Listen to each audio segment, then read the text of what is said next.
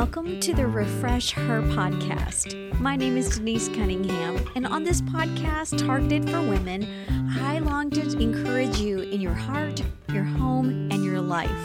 Let's open the scriptures and be refreshed by the truth from God's Word. It's my heart, it's my desire and longing on this broadcast to refresh our lives as we walk with God. And this subject matter for today's refreshment is regarding our speech.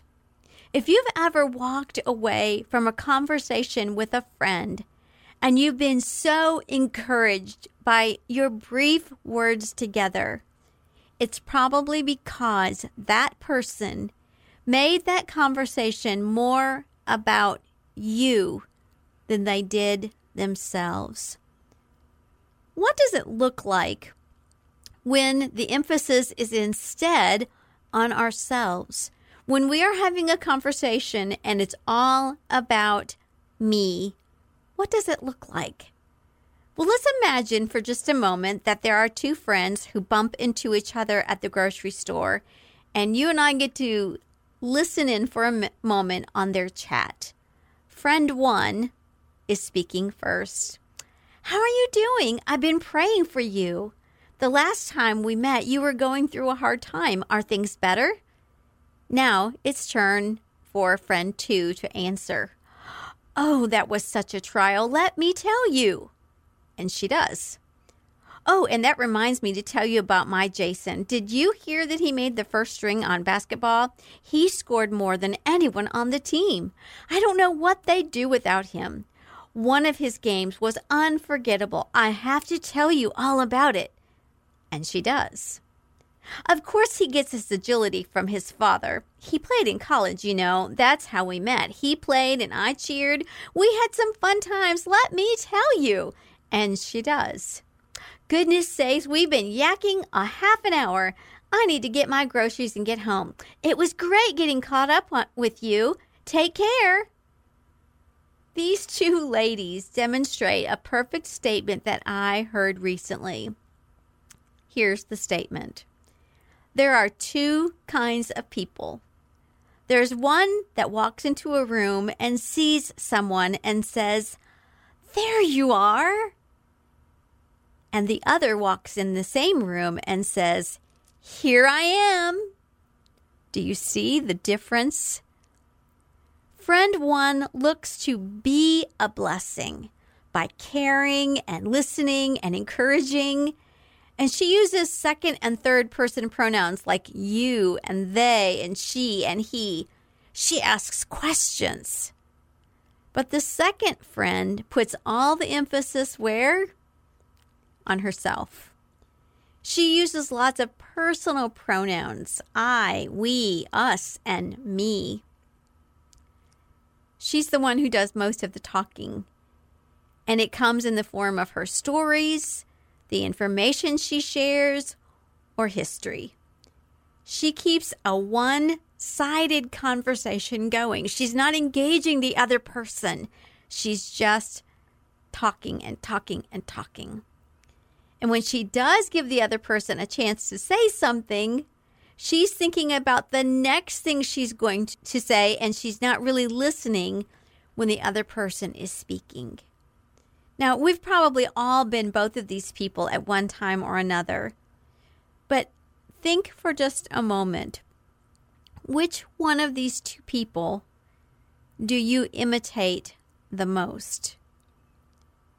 Proverbs 29 verse 11 says, "In the multitude of words there wanteth not sin, but he that refrains his lips is wise."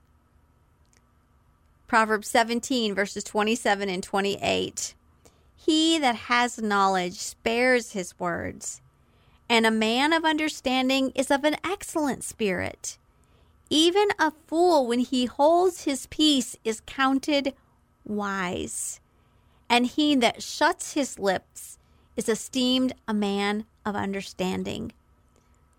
These verses in Proverbs just remind us that if we want people to know how much we know, we're not going to say a lot. We show our wisdom by using few words. I have a lot of friends like that first friend, and they challenge me by their lives.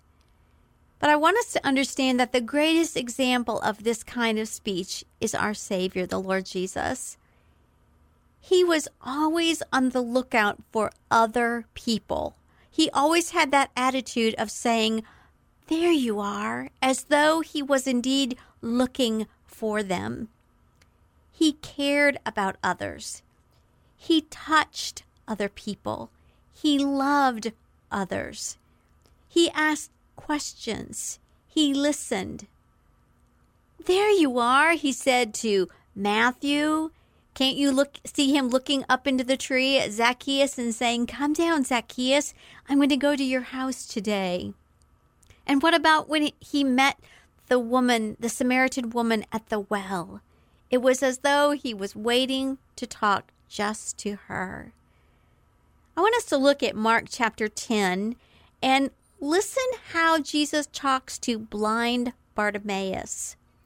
Now they came to Jericho, and as he went out of Jericho with his disciples and a great multitude, blind Bartimaeus, the son of Timaeus, sat by the road begging. And when he heard that it was Jesus of Nazareth, he began to cry out and say, "Jesus, Son of David, have mercy on me." Then many warned him to be quiet. But he cried out all the more, "Son of David, have mercy on me."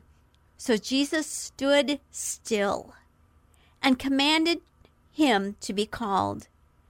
And then they called the blind man, saying to him, "Be of good cheer, rise, he's calling you."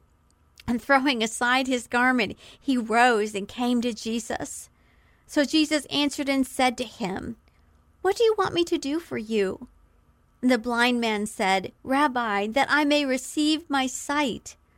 Then Jesus said to him, "Go your way, your faith has made you well." And immediately he received his sight and followed Jesus on the road. So let's look back for a moment and let's just think about how Jesus responded and talked to Bartimaeus. First of all, we see that he stood still. He stopped what he was doing. Did that mean because Jesus didn't have anything else to do? Of course not. He was always on the go, on the move, but he put his plans on hold so he could stop, so he could listen to Bartimaeus. Secondly, he had him brought close to him. He didn't distance himself from Bartimaeus. He didn't send someone else to take care of him. He communicated to Bartimaeus when he was brought near him. Thirdly, I see that he asked him questions. He inquired, "What do you want me to do for you?" Jesus already knew, didn't he? But he's communicating with Bartimaeus. And then lastly, we see that he met the need that Bartimaeus had. What a wonderful friend and Savior Jesus is. And what a wonderful example about communicating with other people. Do you think that Bartimaeus went home encouraged by his encounter with Jesus? Do you think that he felt loved by Jesus? Of course he didn't, and not just because he received his sight. Jesus had proven to Bartimaeus that he mattered to him. So how can you and I refresh other people by the way that we use our speech, by the way we have conversation with them? We can follow the example of Christ. So let me give you those 4 principles and let's make it personal to ourselves. In a conversation, first of all, we need to stop what we are doing. Now, that would include looking the other person in the eye. It would include putting our phone down so that you can look at them. It would not be picking the phone back up to answer somebody or to text someone. Put your pen down or whatever has your attention. Set it aside. Stop what you are doing. Don't even look over their shoulder at someone else behind them. Let your attention be on them. So stop what you are doing. The second thing would be to bring that person close. Now, that doesn't mean just physically close to you in distance, but also in your heart, the way that you are responding to them, that they know that you want to be near them. Don't keep them at arm's length, if you will. Let your attitude be as though you had been looking for that person. When you speak, make your response to them as though you were saying, "There you are." Remember our opening in the conversation that we had? "There you are." Instead of saying, "Here I am." It's like you're saying, "Here I am, you lucky person. You get to see me today." No, the important person is the other. And we need to say, "There you are," and make it all about them. When I first heard this statement, I wrote the words, "There you are," on my bathroom mirror. I also wrote it on a kitchen sign that I have on my counter to help me change my focus from myself to others. Because it's only then that I will look like Christ. Isn't it easy to think about what am I going to say? How am I going to respond? Instead of saying, "There you are," and let them do the talking.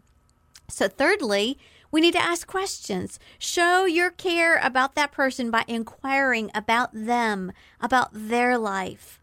My husband has a dear friend who sent him a text that said that he had been meditating on Romans 12:15 that says, "Rejoice with those that rejoice and weep with those who weep." And he said, "These are my conclusions. If one member is honored, all members rejoice with him." 1 Corinthians 12:26. Let it be their special day. Add to celebrating them. Listen, clap, smile, amen, praise. Don't detract with my stories. Listen. Ask questions to keep them talking. Don't in any way draw attention away from them and their accomplishments.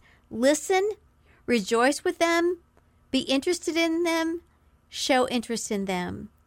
Your joy is my joy. Is it any wonder my husband loves spending time with this dear man? He really knows how to refresh others in their conversation. That's the attitude that says, "There you are."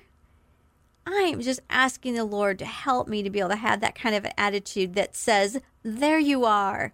When I see my friends, I want to be able to rejoice with them. And as our friend said to my husband, let them have their day. Lastly, we see that Jesus met the need. So if there's a need that we can meet in our friend's life and we've heard it, then we should. 1 John 3:17 says, "But whoso hath this world's good, and sees his brother has need, and shuts up his bowels of compassion from him, how dwelleth the love of God in him?" It might mean that we need to stop and pray with them before we leave. It might mean offering some help, physical help, or it might mean giving or sharing of something that you own and possess. Wow. I hope this has challenged you as it has me in the way that I speak to other people. Let's use our response in conversation to refresh our friends. Stop what you're doing, bring the person close, ask questions, and meet the need. Now, can I do that right now with you? I'm so thankful that you stopped to listen today. But I would love to be able to pray for you. How can I pray for you? You can email me if you go to my blog at refreshher.com and go to the contact page. It will take you to my email. And please email your request to me so I can add them to my journal and be praying for you, because I'm so glad that there you are. Be sure to check out the show notes for links that are relatable to the episode that you just heard. Why not share this episode with someone else that you know who needs to be refreshed?